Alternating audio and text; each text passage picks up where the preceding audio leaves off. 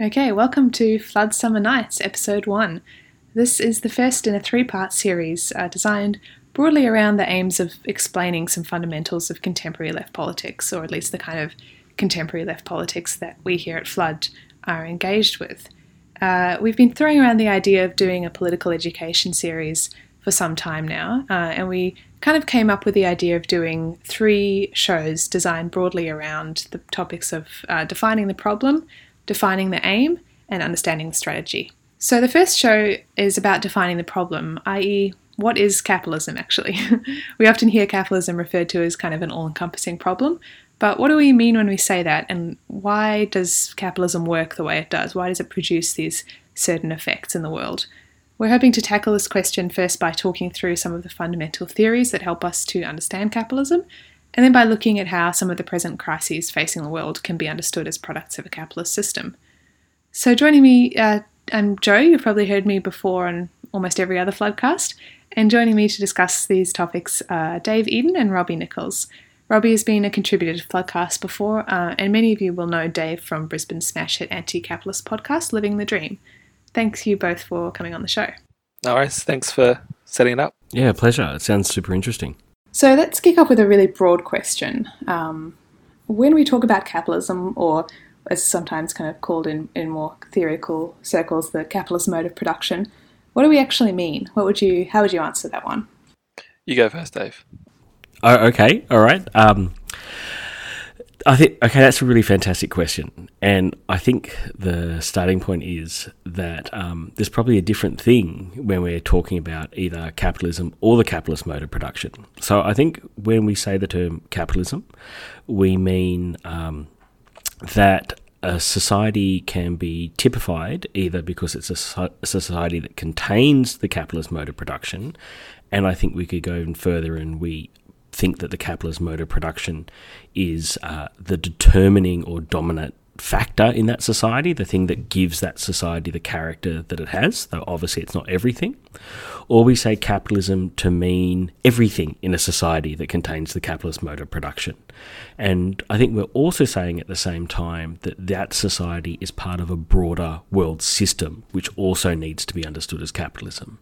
So we use it as a term to identify the determining features in a society, and also to identify that that society is part of a world system. And I guess the kind of claim that's going on there is to say that if you look at societies as, say, diverse as, say, Australia and Haiti, we're kind of arguing that there's a similar dominant dynamic that exists within them that links those societies together and gives those societies in some ways broadly similar driving forces, despite all the other differences that they might contain too.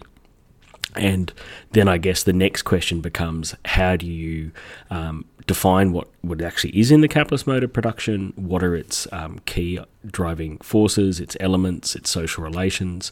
And also then how do you explain the things that might sit outside the capitalist mode of production that still make a capitalist society capitalist?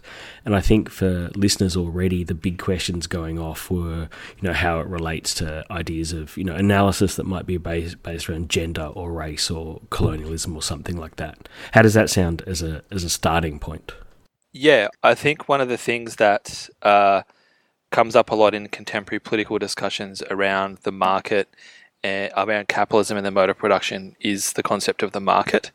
And I suppose for me, it's sort of situating capitalism itself as, I guess, a series of social relations as well as an economic system of production.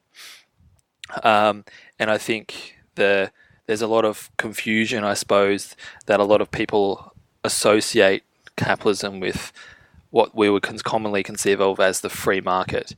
And I think markets have existed for a long time. And I think it's important to sort of recognise, and, markets have existed in pre-capitalist societies.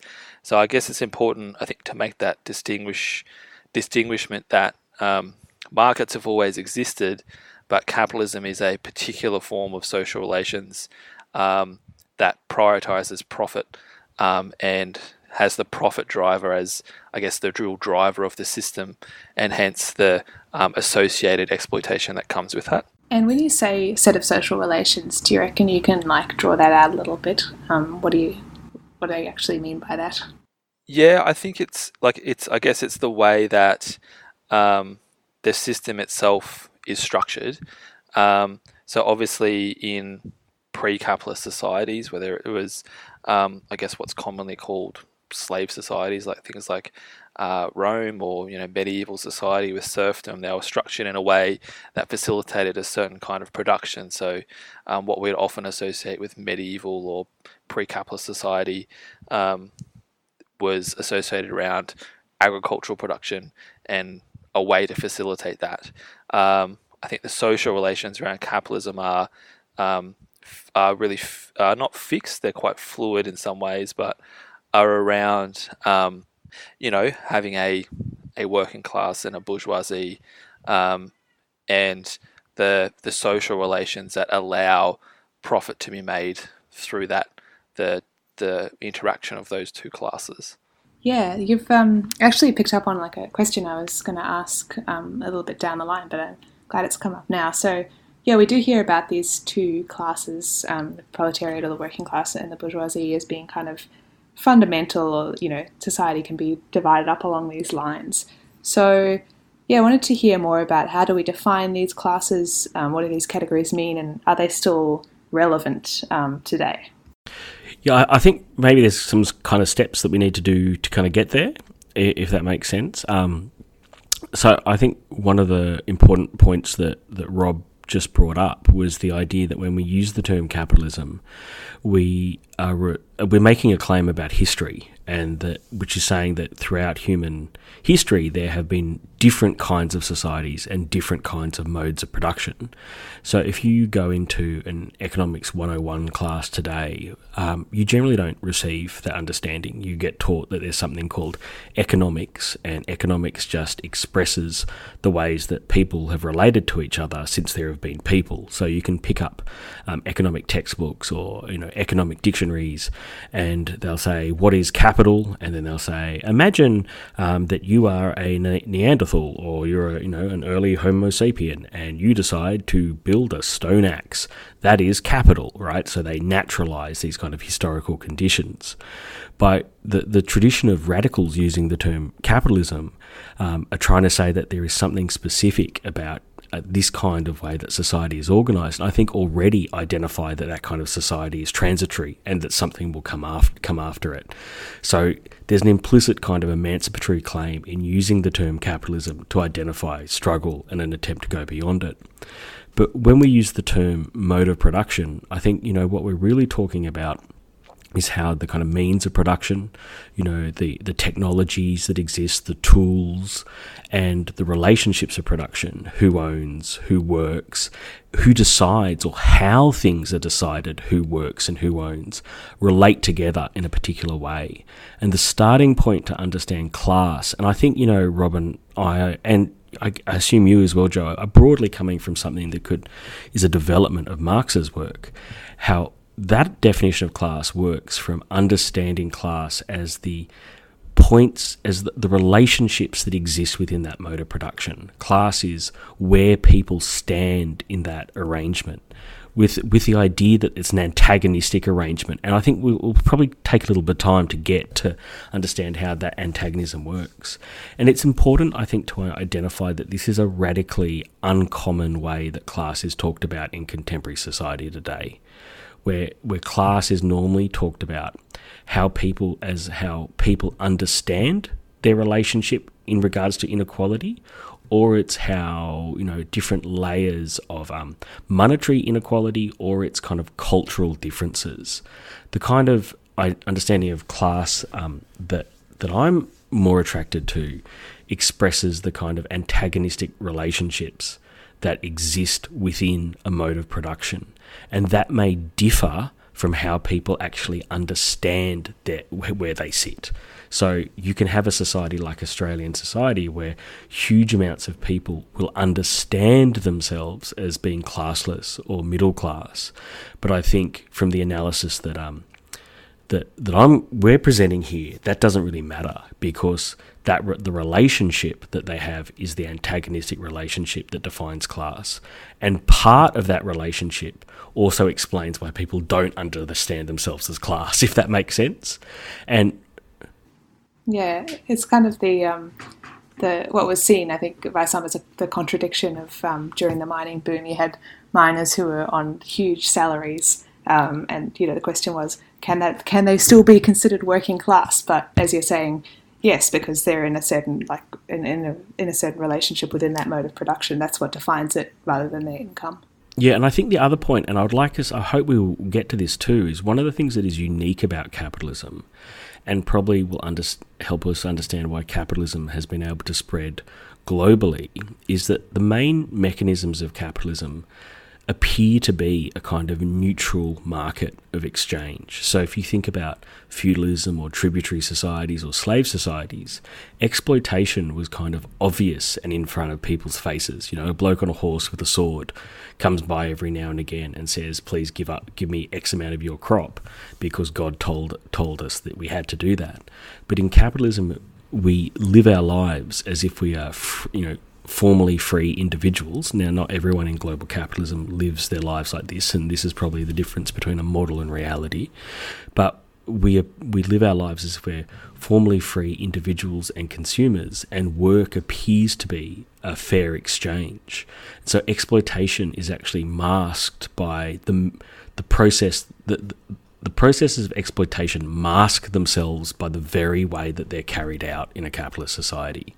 And that's quite important too as well. So we can say workers during the mining boom that are making $150,000 a year driving a truck as a FIFO worker might have accesses to wealth that they've never had before. It doesn't mean that there is not exploitation going on. And I guess we'll have to do a little bit of work to get to talking about how the exploitation happens. I think that's been a bit of a common theme, because I remember reading something a while ago when I think it was sort of in the 40s and 50s, when I guess ordinary people started having washing machines in their houses and all this kind of stuff, and the sort of there was a bemoaning of the loss of the real worker, because now people had washing machines in their houses and ovens and electric ovens and this kind of stuff. And I think that's been a common theme throughout the development of capitalism, particularly in, I guess, places like Australia and the US and Europe. And I think it's also that's been the case. But I think something else to consider is also the need for capital to expand into empty places. And I think by that I mean physical or not. So the early days of capitalism were very much sort of about the accumulation of capital. And I think Rosa Luxemburg, in her book about capital, an underrated book, sort of talks about the expansionary nature of capitalism, how that relates to, I guess, the 20th century that we've just been through, with lots of competing states and wars. And I think that's an element, particularly in Australia with colonialism, that is obviously a big element here, and in other places in the global south, in the way that capitalism has its need to expand. And I guess the narrative around that now is there's really no, I guess geographically, there's not many more places for it to go. So the way that we approach that question is kind of interesting as well, about where can it actually sort of physically and geographically expand to as the globe is kind of capitalized, so to speak. Yeah, there's some really interesting stuff, I think, right here. And I think maybe if we were to kind of pull back a little bit and to get to some base definition of what capitalism is. Capitalism is a mode of production which is organised around turning money into more money on an ever-increasing and exponential scale. And I think that gives it some unique dynamics that we'll need to talk about. But what also links it is it's a mode of production where there is no kind of, we can talk about the role the state plays, but there's no kind of obvious formal and conscious coordination.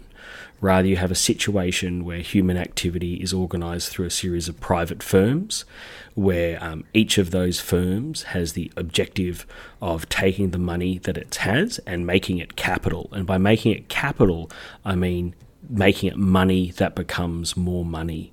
And each of those firms exist in an interrelationship with each other, where they're dependent on the other firms for inputs, or they're dependent on firms for also being successful and paying their workers and creating demand, and they all want to grow. So Rosa Luxemburg, I think, pinches a term from Sismondi and describes them as interlocking, growing spirals. And because of this, it means even though that there's no overall planner, the relationship between these different firms being driven by the certain things gives the system a certain dynamic. And that dynamic forces each of those players to behave in a certain way, and also drives the overall system in a broadly similar, in a broadly identifiable direction. And so maybe we can kind of talk about that a little bit more too. Yeah, I think that would be good. And also, I think you're kind of touching on another question that I had, which I think remains a key kind of practical or strategic question among many sections of the left, which is, is reform possible under capitalism? Can we reform this to be a less exploitative system? Or is there fundamental exploitation just in the nature of how it works? I think we have a yes and no response, Joe. I think, going back to some of the opening comments that Rob started with, is the difference between talking about capitalism or the capitalist mode of production from the market or the free market or the right or even neoliberalism is acknowledging that capitalism has looked different over its history. So I think I don't know, what about you, Rob? How old do you think capitalism is? I mean, how long's a piece of string? I feel like there's been many people who have tied themselves in knots, not just over this question, but around obscure questions like, when did capitalism start in Japan? Because, I think there's there's lots of different ways to describe that. But I'm not sure how useful it is to say how old it is. I mean, lots of people, I guess, point to the Industrial Revolution as the sort of time when it started, and you had a technological revolution that suited capitalism as a system. But even then, I think it's gone through so many phases and differences and ups and downs and all the rest of it. It's hard to say. It will be hard to say around that period when it started. Like maybe the time that it started was the first time workers rose up in revolt in 1848, or the first-ish time there was a global revolt. Maybe that's the start of modern capitalism. Who knows? I think it's hard to tell. I guess just for me, the point for me is just to say that it's had different phases, that capitalism has looked different at different times, and there has been struggles, and it has changed, and the state has intervened in multiple different ways. So I think there is both, capitalism looks different and has been shaped and has been reformed, but at the same time it still has fundamental tendencies towards it, tendencies of exploitation and tendencies of crisis, and it's tendencies of alienation. So they don't cancel each other out, Joe, if that makes sense.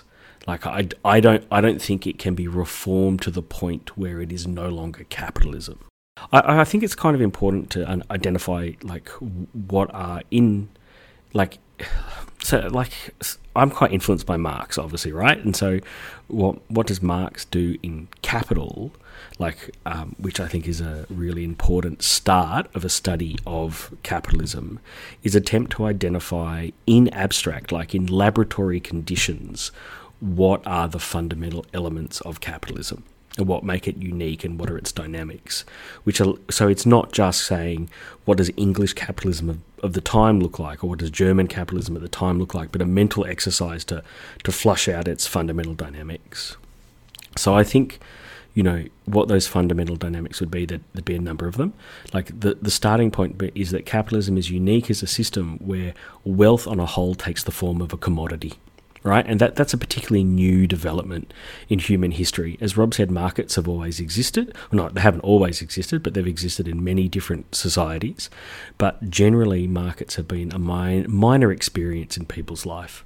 That the vast majority of wealth that has been created by people has not taken the form of commodities, but has just been used. It's been made for its utility and then distributed in different ways.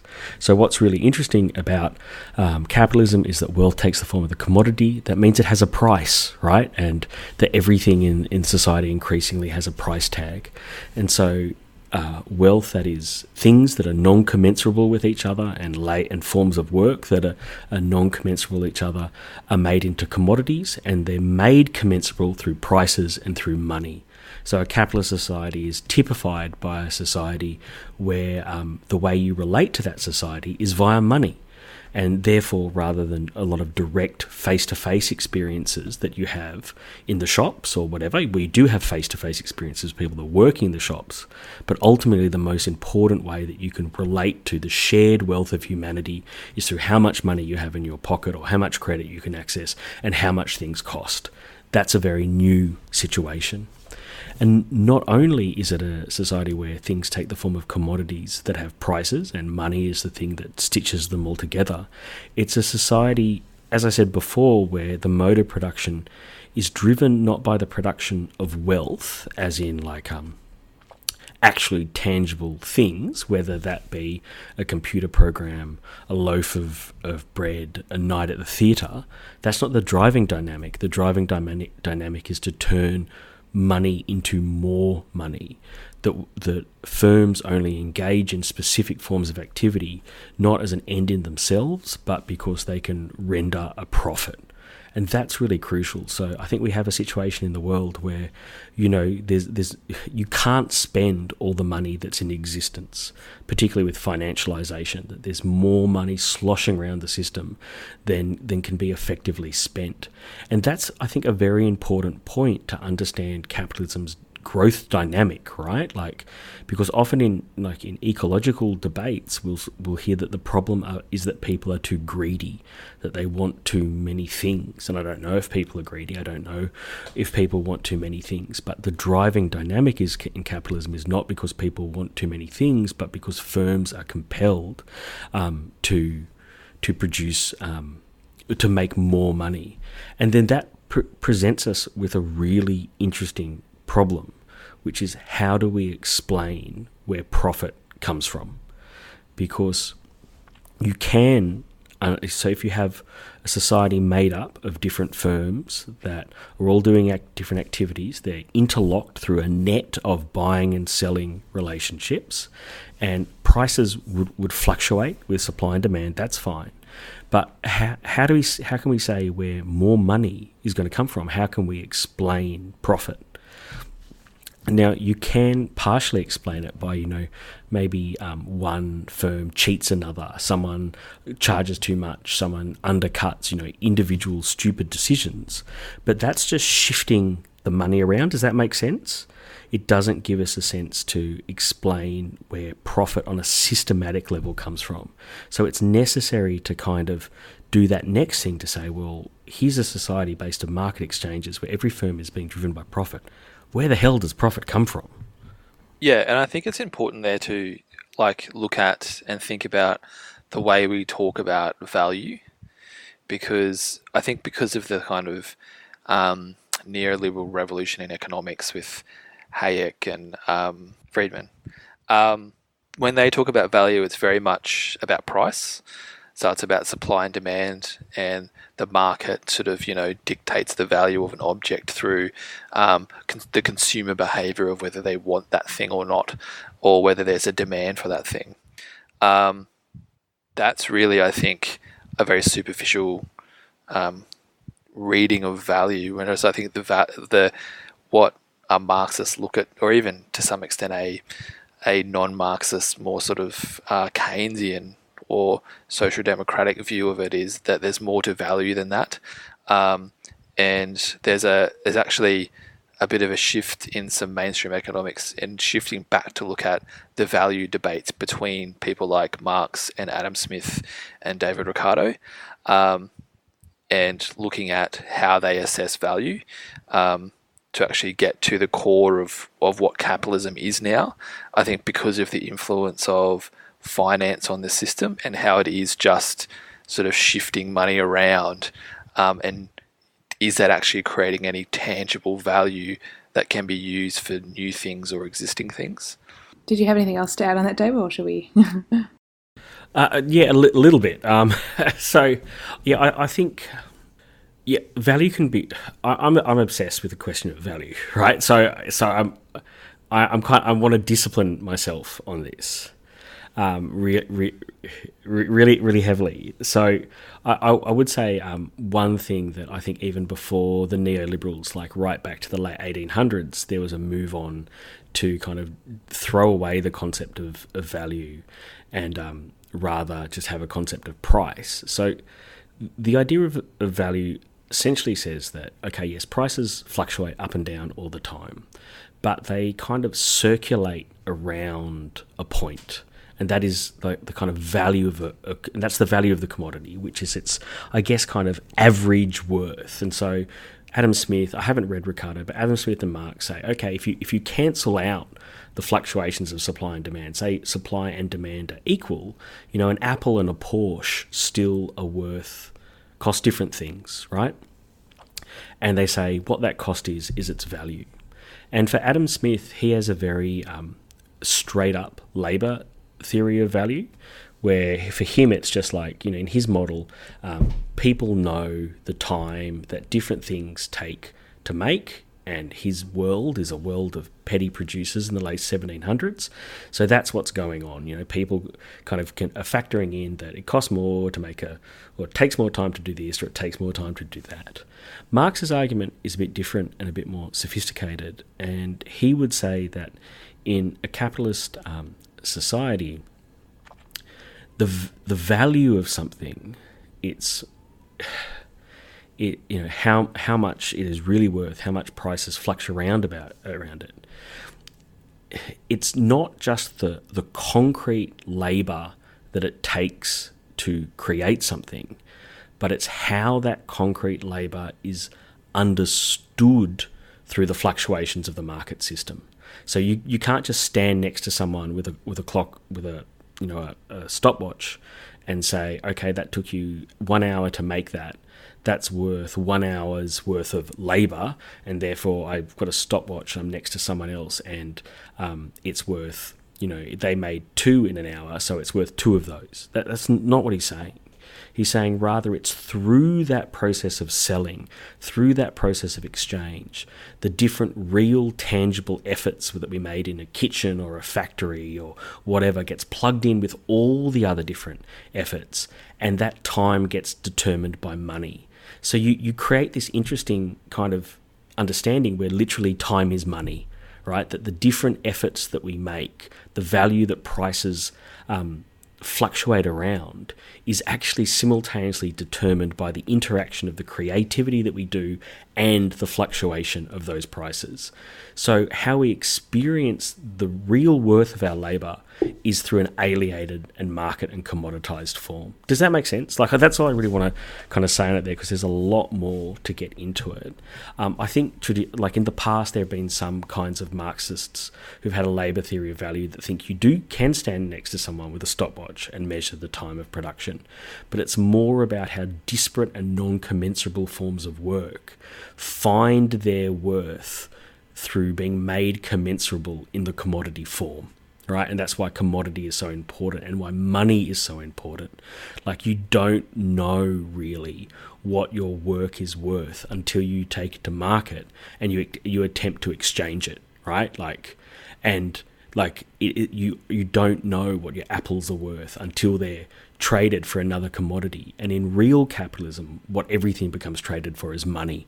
Money becomes the universal equivalent, the thing that allows us to understand everything. And then what one of the definitions we can have of capitalism then is self-valorizing value, which is one of the terms I'm obsessed with. So it's how to take more money, how to take value and turn it into more value ever. How do you self-valorize value? And I think building on that, and I think leading into some of the discussions that have happened a lot on this podcast is probably stuff. Is also the concept of, I guess, socially necessary labour time. So that's how much, in this case, money or how much labour, how much a capitalist who wants to make a profit pays a worker in a kitchen or a factory or an office building, wherever, to ensure that they're socially able to come to work the next day. And I think a lot of the political contestation at the moment around the idea of work, when we talk about things like a job guarantee or a UBI, and bringing in other political issues, are around the contestation of how much labour is socially necessary within a capitalist system. Because capitalism these days is super productive. And I guess one of the elements coming out of what Dave is talking about is as capitalism develops, it becomes more and more productive. So a single work hour now is extremely more productive than it was 50 years ago. And if that keeps happening, I guess the socially necessary, the labour time necessary to create the value to sustain yourself decreases. And I think that's very evident for people wherever they work, that's the case. I mean, in my own work, I work in an office job. I used to work in a kitchen. It's very different. In a kitchen, you work, you create meals, you send the meal. It's a very end-to-end process. I now work in an office, and every time I, for example, use an Excel spreadsheet, I think about the people like 40 years ago who would have had to have done all this by hand and how long that would take to deal in sort of these reams of data that we now have that we can just easily chop and change in a spreadsheet that I can do as one person, which maybe 40 years ago would have been the job of 50 people, 30 people potentially. So I think it brings in those sort of discussions and about how work is structured now. Yeah. And I think like that point, Rob, which is 100% on about one of the things that typifies capitalism's increasing productivity and therefore the cheapening of commodities on the whole is something, that's an observable fact.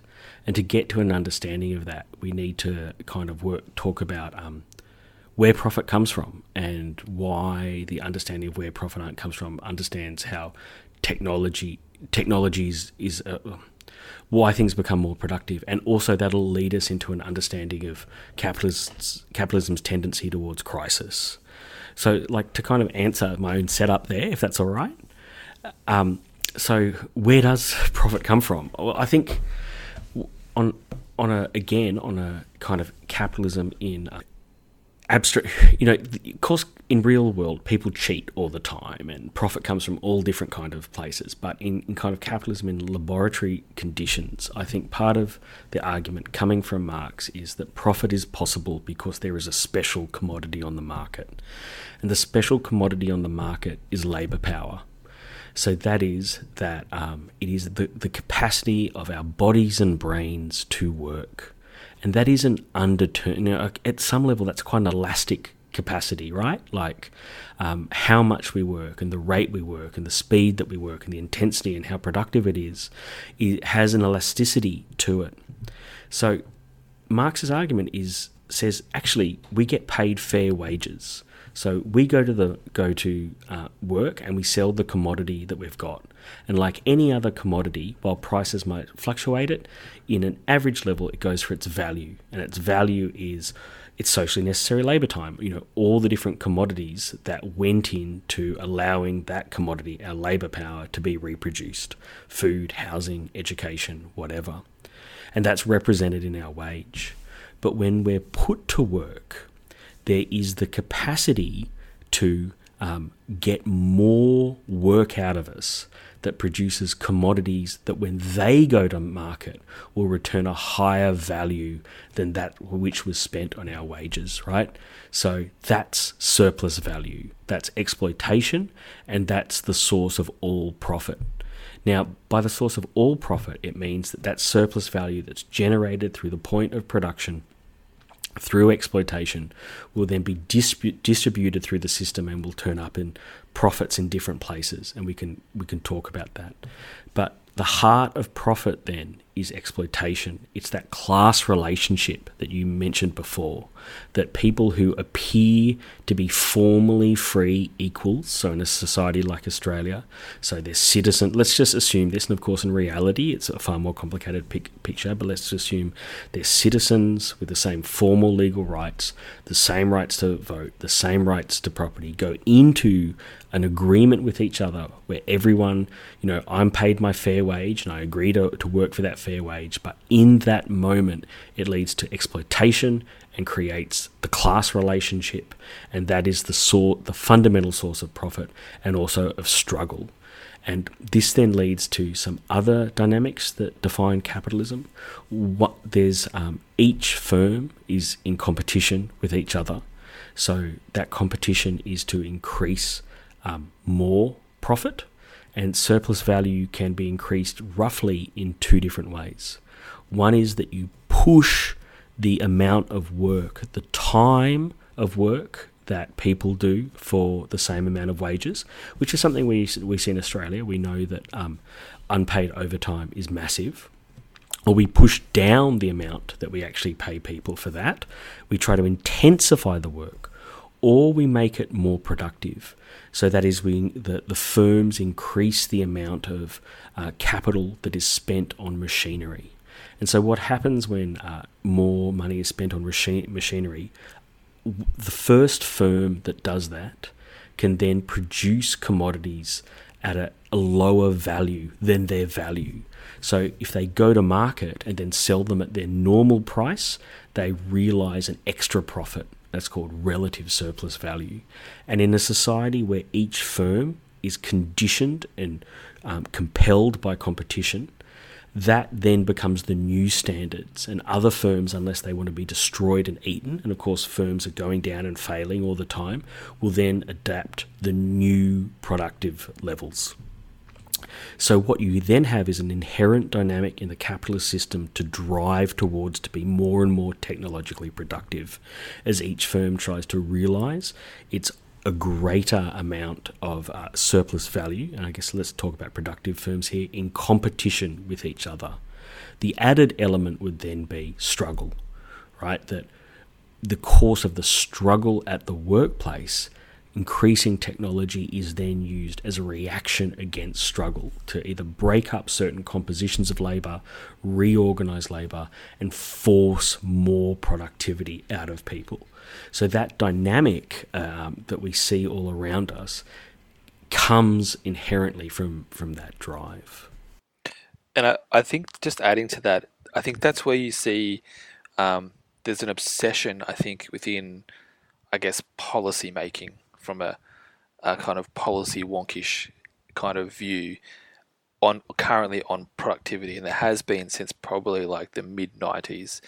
And in the Australian context, I guess, and this is kind of a very governmental view, that Australia saw this huge rise in productivity throughout the sort of mid to late 90s. There was actually quite a lot of debate after that about the nature of that productivity. So was it that the kind of economic conditions were perfect, and they had this kind of a few different factors of the economic conditions established for the government were good for firms to drive productivity. You had, the emerging technological boom and all the rest of it. Or was it simply just an intensification of work, that less workers were actually working a lot more and not being paid for it like they used to be because of the waning of union power? And I think a lot of countries went through this kind of productivity boom in sort of mid to late, what we'll call like the neoliberal period in a whole bunch of different economies. And now I think we have a situation where capitalists and governments are in this situation where the system is actually quite productive, but productivity itself, but that's not necessarily manifesting itself in increasing growth rates or necessarily hugely increasing the profit margins. They're having to invest a lot more of their profit margins to maintain ever decreasing levels of productivity. And I think that's part of that, I guess, the problem the system now finds it in. I think for anyone sort of following economic debates, I mean, I guess that's why governments and think tanks and all those kind of institutions are obsessed with productivity, because I guess they want to kind of productivity themselves out of some of the contradictions of capitalism in how it sort of makes profit. Yeah, and I want to touch on this kind of idea of contradictions of capitalism. I think we hear that thrown around a lot too. So I guess quite briefly, because we have to change gear in a minute to cover everything that we need to.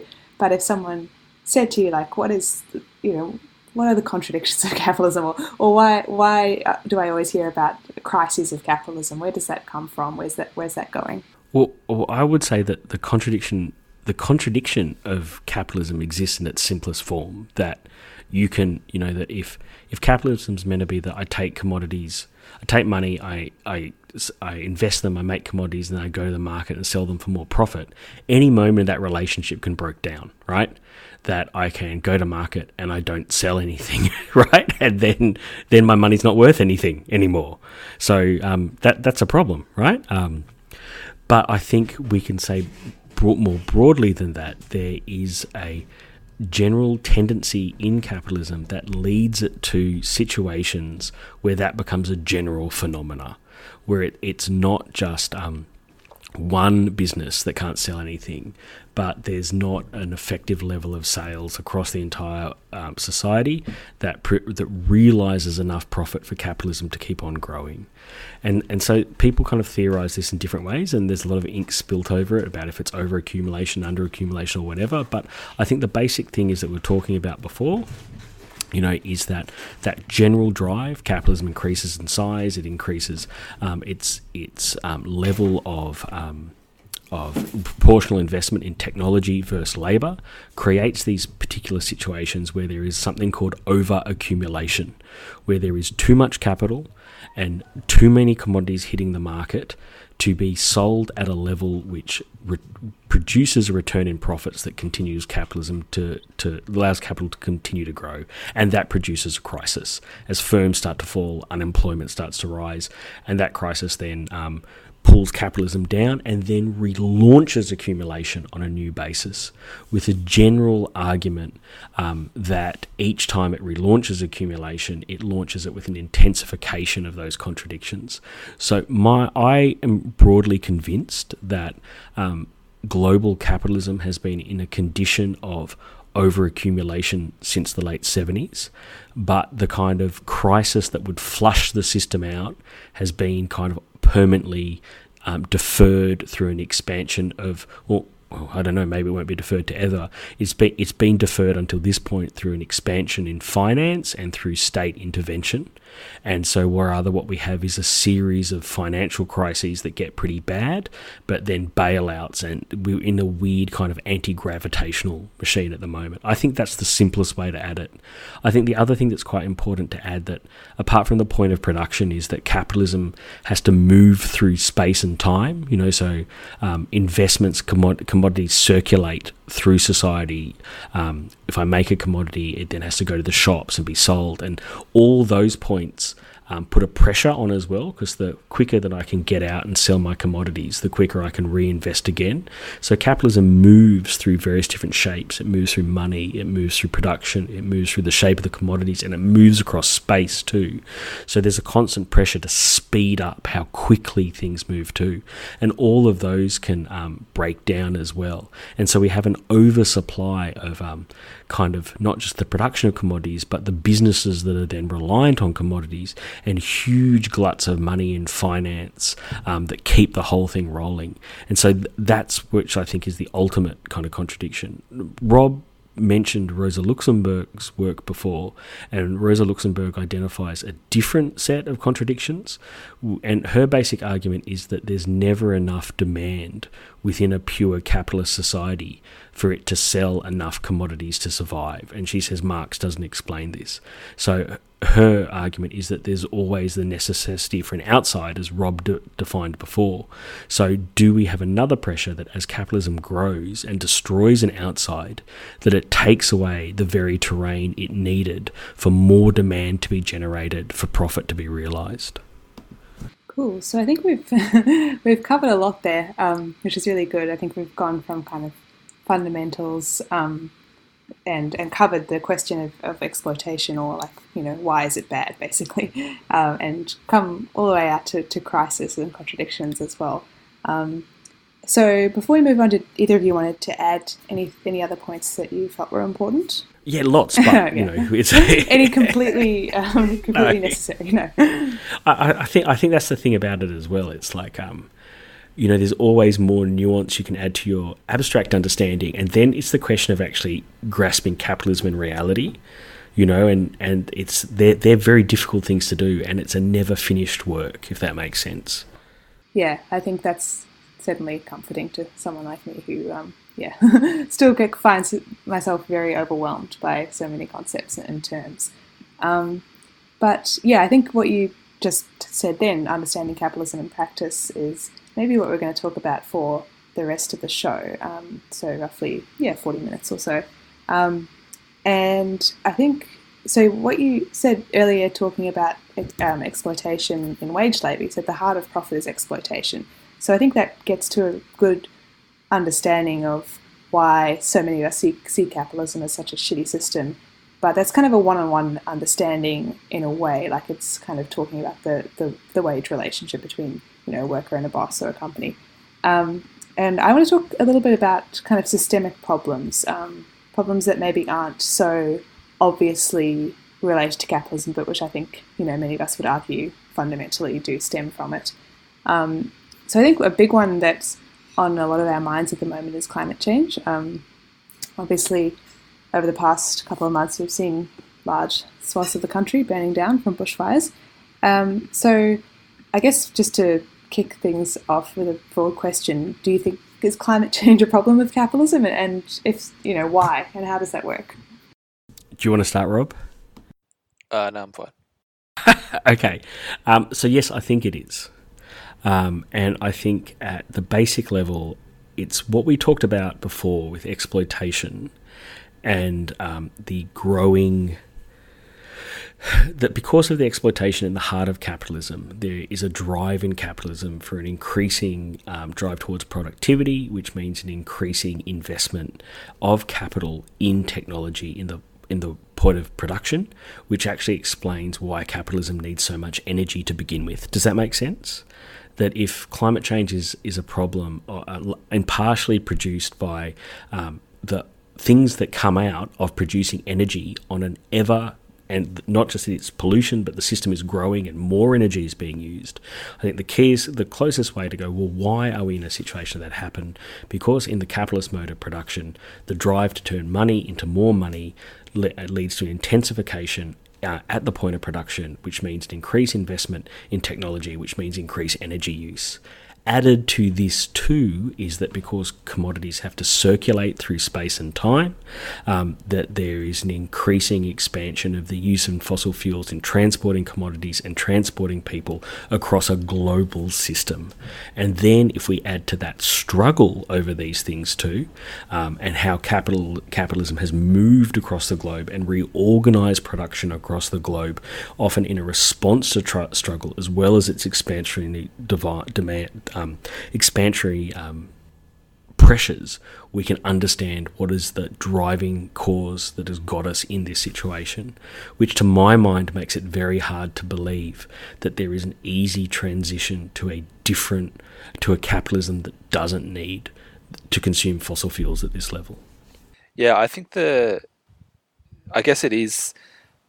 I think this also comes up about there's sort of that question around, that Dave left it on around, is a non-climate, is there such a thing as a climate-friendly capitalism? And I guess there's a kind of not very helpful easy answer, which a lot of, I guess, socialists and stuff has, that's just, well, no, of course not. But then I think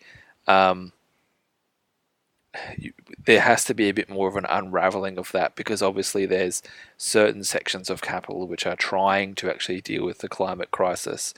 And so I think that sort of muddies the waters a bit. So yeah, I guess I think it would be useful to talk about potentially the interplay between, the sections of capital that are trying to position themselves as sort of addressing the climate crisis. Because in the last couple of days, what we've seen, the Bank of International Settlements has put out, a paper called Green Swans, and I haven't read it yet, but it's, that's the paper that's being reported as the RBA has been told. So the Reserve Bank of Australia has been told that it has to be ready to buy out fossil fuel based industries in case of situations of financial collapse. I think it was the BlackRock investment firm recently said that none of its, it won't invest any money in fossil fuel production anymore. And also the World Economic Forum just had a paper recently, and while it said on how well is the world going at moving away from fossil fuels, and the report was it's really fucking bad, we're not moving away from it, it did identify that there are key corporations that are doing so. So I think for me, part of the conversation is not about, it's not about wicked capitalists like rubbing their hands and throwing money around and laughing while the world burns.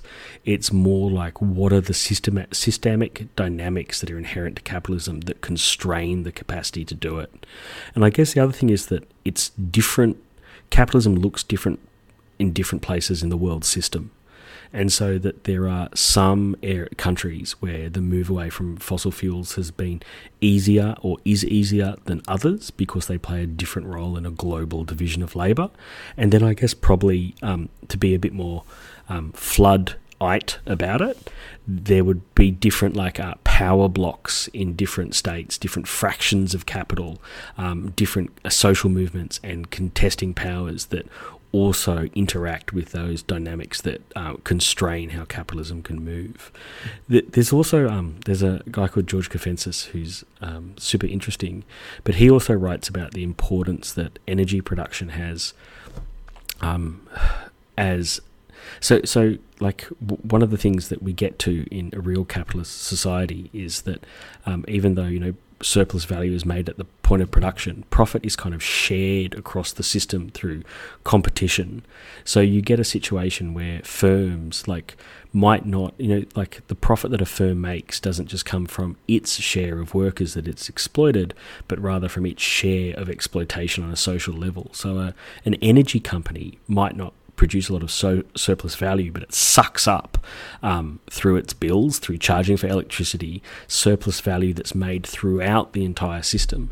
And so these energy companies and energy firms are quite important because they suck up a huge amount of profit, and that profit is then invested. So there's a crisis for the system when an energy company becomes threatened, because it kind of threatens not just its own capacity to reproduce, but the viability of the system on the whole, because it threatens one of the key things that literally powers everything, and it threatens an accumulation of capital that then can be invested back into the system.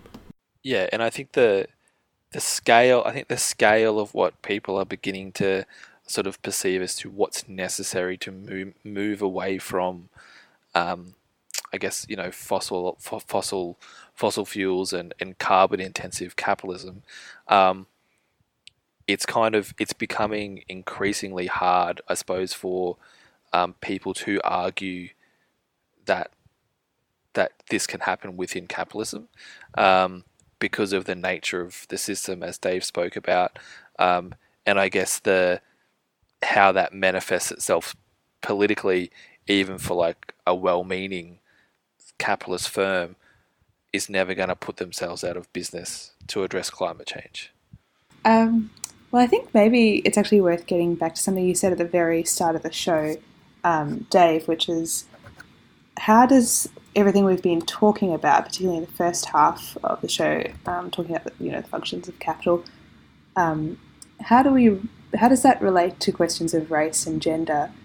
Because obviously one of the traps that one could fall into is just reading these kind of things as quote unquote neutral or racially blind or gender blind, which obviously they're not in practice. So I guess what are some basic links we can make there? How do you see those links occurring and playing out?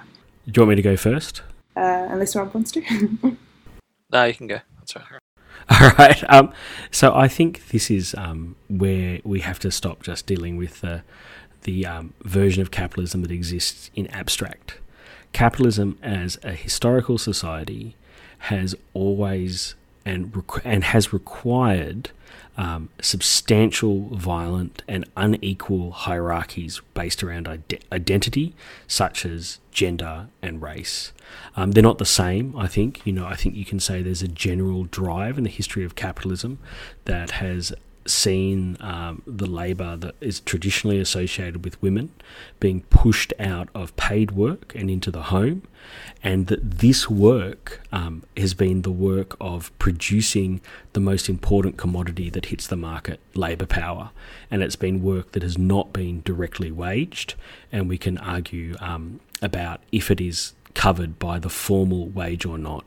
So all the things that take part of the oppression and exploitation of women has been, and the control of women and the control of women's bodies and all that kind of stuff has been crucial to capitalism functioning. My general thought is that obviously the oppression of women predates capitalism, and patriarchal or gendered relationships, or however you want to define them, have their own kind of dynamic too that interrelates and is kind of determined by capitalism, but also has worked to determine capitalism itself. They're co-determining dynamics. I think you would say so too with kind of racial oppression. It has always been crucial to capitalism. There would have been no capitalism without slavery, and the history of capitalism has always been, that there's been genocide against indigenous populations and creations of hierarchy within the workforce, both in trapping different people in certain kinds of work or excluding them from waged work proper that have been necessary to capitalism, and also have often been defended by elements of the labour movement, as well as different sections of workers have defended their privileges against others. And again, I think these are co-determining, but also have their own independence. I think, therefore, as a form of anti-capitalism, you cannot have a real anti-capitalism that does not take up these questions. And anyway, this is often where struggle goes on. But I would also say for people that are mainly motivated by questions of struggle around gender or anti-racism, that the historical experience of gender and anti-racism or other forms of oppression compels you to have to start thinking about the question of capitalism as well. And also because this is very dynamic and is changing quite a lot, and I think in some ways the centres of capitalism are shifting across the globe, and new and different things are happening around these hierarchies at the same time. So we have seen in capitalism in the last, say, in the 20th century, because of struggles and also how those struggles have related to the dynamics of capitalism, profound changes in how things like race and gender and sexuality and the like are lived. That doesn't mean that they've disappeared as oppressions, and it's important to try to grasp that and those changes and what they mean and how things are different than they used to be before. Yeah, and I think returning to the last question around climate change, I think it's been interesting that a lot of the recent commentary around bushfires in Australia and climate change, there's been a real, I think this is very much enshrined in, I guess, a resurgence of sort of Aboriginal and Torres Strait Islander and First Nations sort of confidence in raising political issues. There's, I guess, a lot more commentary and acknowledgement of First Nations people and their struggles in Australia than there has been for a while. And I think there's a particular, I think, with the development of capitalism in Australia and its expansion throughout the colony, and the way that expansion took place, in sort of the dispossession that went along with that, and the genocide that went along with that expansion. I think there's so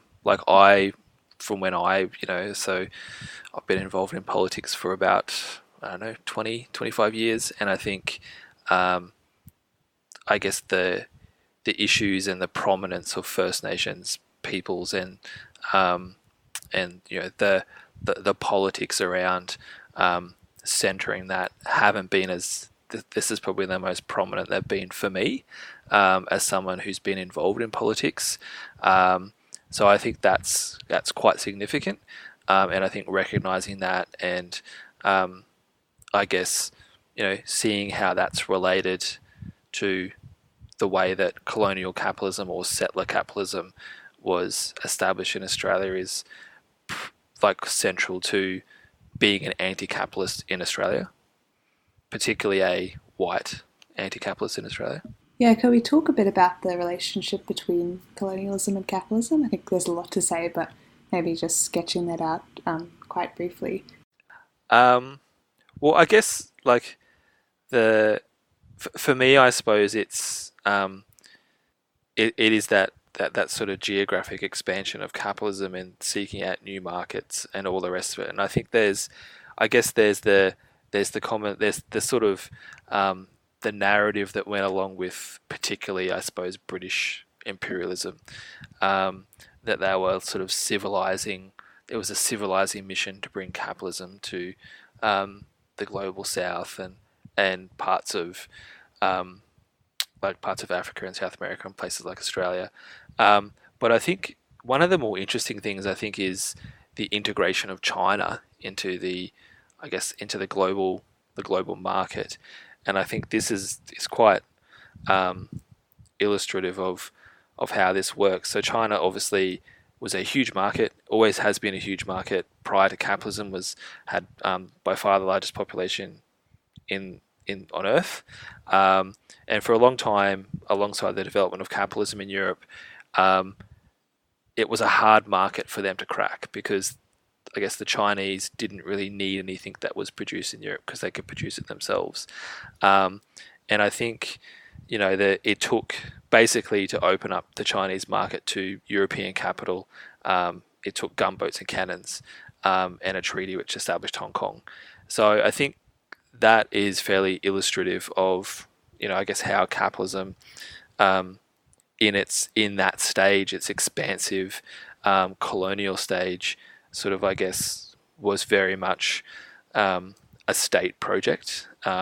Obviously, there was firms involved, but states were very much involved in its violent expansion and consolidation in places, basically described now as what you would say is the global south, and in places like Australia as a sort of white colonial project.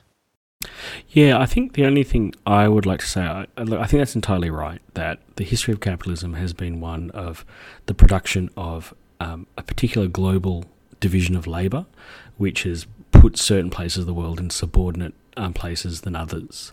I would say that this has a real historical dynamic to it as well. And so one of the probably more fruitful points of disagreement that might be going on in terms of debates in Australia is that there's a lot of people who talk about Australian society as a settler colony and describe it as being defined by something like a coloniality to it. I think that's a particularly really interesting analysis, and there's a lot that's trying to be said by that. But there's also a different analysis as well that would see kind of colonisation as being only the period when there was like formal, direct political control of core states, mainly European states, over large swathes of the world, and that has shifted historically into imperialism and now into a different situation that you might call new imperialism or globalization or empire, whatever, and that those changes are due to changes in the dynamics of capitalism, but also about global struggles too. So I think we've got a situation in Australia where people are attempting to understand the kind of racialized continuities of Australian society with the notion of coloniality, but it's also important to grasp how the world order has changed over hundreds of years and how some of that has been through really important struggles, some of it's been through development of capitalism and the like. And I think that's pretty important because there are really important differences between the world order now and, say, the world order in the 1870s. Yeah, definitely. Okay. Well, I think we've got time for one more question, and I kind of want to talk maybe about how it feels to be kind of in the system, the emotional effects of capitalism, if you will. So I think, this broadly ties back to alienation. And we've talked a bit about this on previous podcasts, but I think for many of us, we experience work as like feeling pretty terrible, and also unemployment is feeling terrible, and there's a mental health crisis, in this country, especially for a lot of young people. So I guess, I'm interested to kind of get your take on how, why do these feelings arise? How can we trace them back to problems of capitalism, and what are they? Well, on one hand, I'm probably not trained around kind of that much about notions of subjectivity or psychology or things like that, but I think I would definitely. I think people feel a whole range of different things, right? I think people aren't just miserable all the time, and one of the reasons capitalism survives is because we live within it and have a full human life. But I think when we talk about alienation is not just the experience of exploitation in the point of production where we feel we don't control the work that we do. It's also living in a world where this incredible wealth, billions of people are mobilized in the creation of these incredible volumes of wealth, but we are alienated from it too, where we can only relate to it through money, if that makes sense. So we live in a situation where globally humanity is working together, but we're not in control of it. It's determined through the apparently objective laws of capitalist competition. And I would add to that, because you mentioned it, we haven't mentioned it before, is unemployment. Unemployment is an inescapable necessity of a capitalist society. Capitalism needs unemployment. The people who are unemployed are actually working for capitalism. They are doing the work of competing in the labour market and therefore putting a downward pressure on wages. And they're also doing the work of reproducing themselves as cheaply as possible, so the state doesn't have to draw on capital more through taxes to keep them going, and they are providing the basis of more labour for when capital expands. So that's also important, that kind of crushing experience of unemployment, and it can sometimes be a crushing experience of unemployment, but also, unemployed people have organised together and often have used unemployment as a point of rebellion, is also inescapable from capitalism. I think probably what would also add to that is if people are thinking about, there's been a great essay, and I think everyone shared it from saying different periods of capitalism have different periods of mental pain associated with them, where, under Fordism it was like boredom and depression. Currently it's probably anxiety, and it's because the current confinement of capitalism is so insecure, where so much of what we need to survive is on credit, where there's feelings of so much pressure as well. So I think there is like an emotional modality to capitalism generally, but also specifically with these contradictions. And in that sense, I do think, it is making us miserable, to contradict slightly what I said before. Yeah, I think also there's you can glean some understanding of that, I think, to the way that, I guess, the state manages the unemployment for the system. So I think in Australia specifically, you have a situation where we've never really had a particularly strong welfare state, I don't think. So we've had unemployment benefits for a long time. We didn't really have public health until the 70s.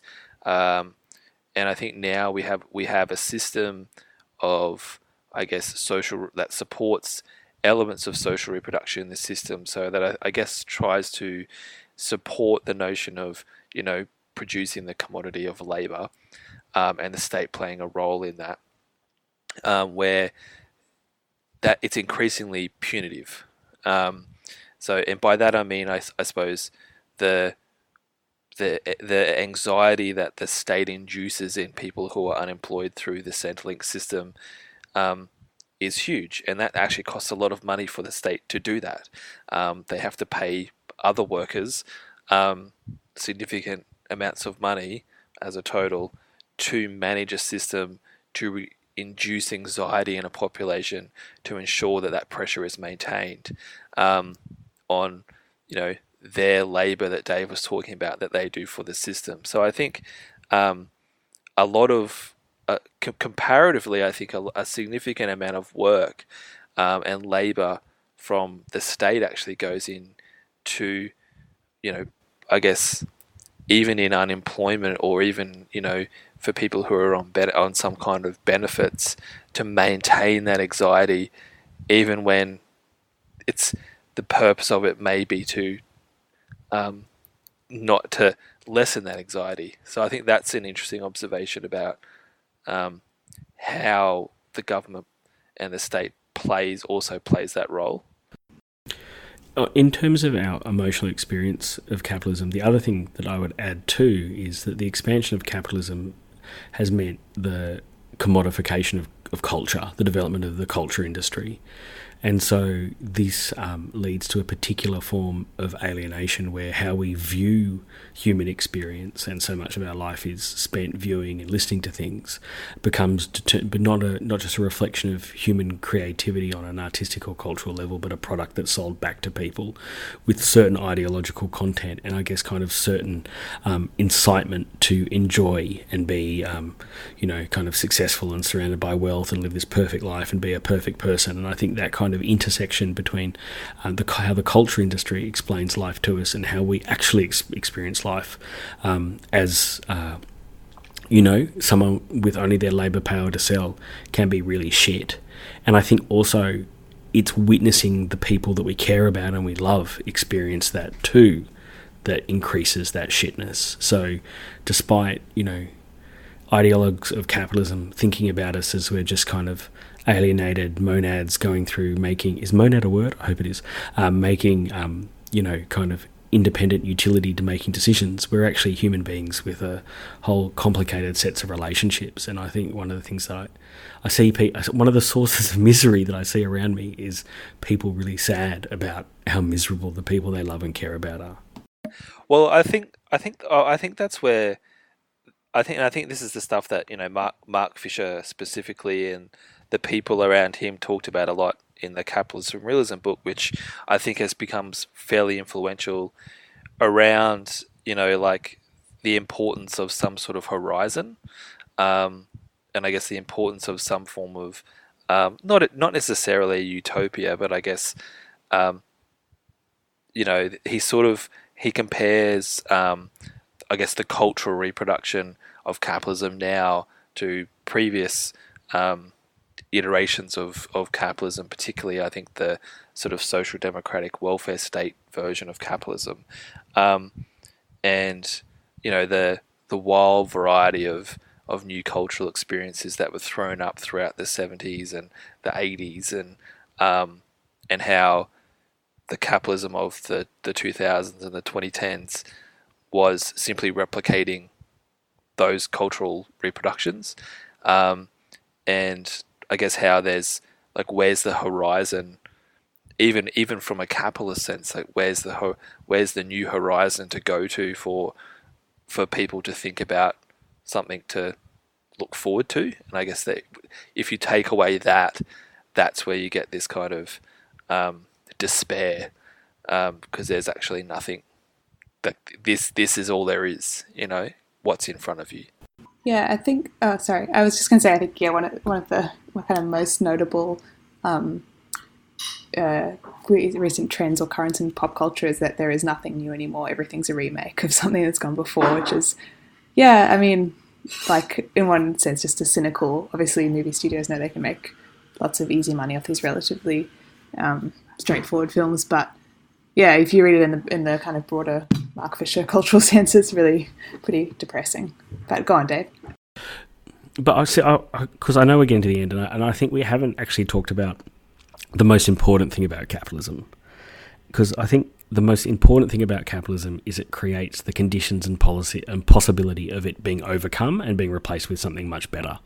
Yeah, I think I didn't want to get too much into that because I think future shows are going to touch on that more, but I think you're right, and maybe it's a good spot to end on a brief discussion of that. And I think that's the thing that what allows us to have a critique of capitalism is that there is already existing in our struggles, whatever they look like, whether they be classic class struggles or other things, the capacity to overcome the world that as it exists. And we talked about previously that as capitalism grows and expands, and we actually maybe didn't identify one thing that it produces, to quote Marx and Engels, is its own gravediggers, right? That as more and more people are drawn into wage labour, more and more people are exploited at its very heart, what is also created there is the capacity to be realised for us to struggle together to create a different kind of social order, and also the technological capacities that have been developed to allow humanity to do a lot of different things. Now, we might not decide to keep it all. Maybe we won't keep all the different factories and all the forms of production that we currently have, but a potential exists. And it's not just as a future potential. I think we've got to start a practice of recognising how already in every day in capitalism and in the struggles in capitalism, there's a new world waiting to be born. And I know that sounds a bit corny, but I think it's a really crucial point. And that's the only thing that makes talking about capitalism for an hour and a half worthwhile. Well, I think that's pretty much... we're pretty much on time. So thank you both for contributing your thoughts and discussing this topic, which is huge. And as we kind of mentioned several times, absolutely no chance of covering all of it in an hour and a half show. But just wanted to invite you both to, if there's anything else you wanted to mention, or even reading lists for people who want to go away and read further about this, that'd be great to hear from. Thanks so much for the opportunity. If people are kind of interested in this kind of stuff, and particularly in the first half where we talked more about, kind of a presentation of kind of Marx's work, I can't recommend enough Michael Heinrich's book, which I think the name is Introduction to Karl Marx, 3 Volumes of Capital, or something very boring and German sounding like that. But if that is, I think, the best book you can start with to get an introduction to this kind of stuff. And I would probably, I guess, the books that influenced me the most, and I know Dave disagrees with this person, but a lot of David Harvey's books are quite accessible in the way they talk about capital and the limits of capital and the contradictions of capital. So that's probably a good first step for people looking to... Still a legend. Yeah. He's pretty cool, David Harvey, even if I disagree with him. So I would recommend any of his books to have a read. And of course, the 3 Volumes of Capital and the Grundrisse. Oh yeah, in the original German. That's mandatory. Yeah. In the mega. I think I'll add a couple of my own to that. I think the Mark Fisher book that Rob mentioned, Capitalist Realism, is good. It's very short, so it's not like a huge tome, and I think it's become popular because it is quite accessible to read. What else did I read? I think if you're starting, I started trying to read nonfiction about, politics and the economy last year-ish. Yanis Varoufakis's book, Talking to My Daughter About the Economy, is a really straightforward way of spelling out some super basic concepts. He starts from the beginning with the concept of surplus, which is very important, and just kind of takes you through some of those building blocks. But thanks so much again for coming on to both of you. And I'm sure we'll have you on future shows as well. No worries. Thank you. Thank you. Okay, bye.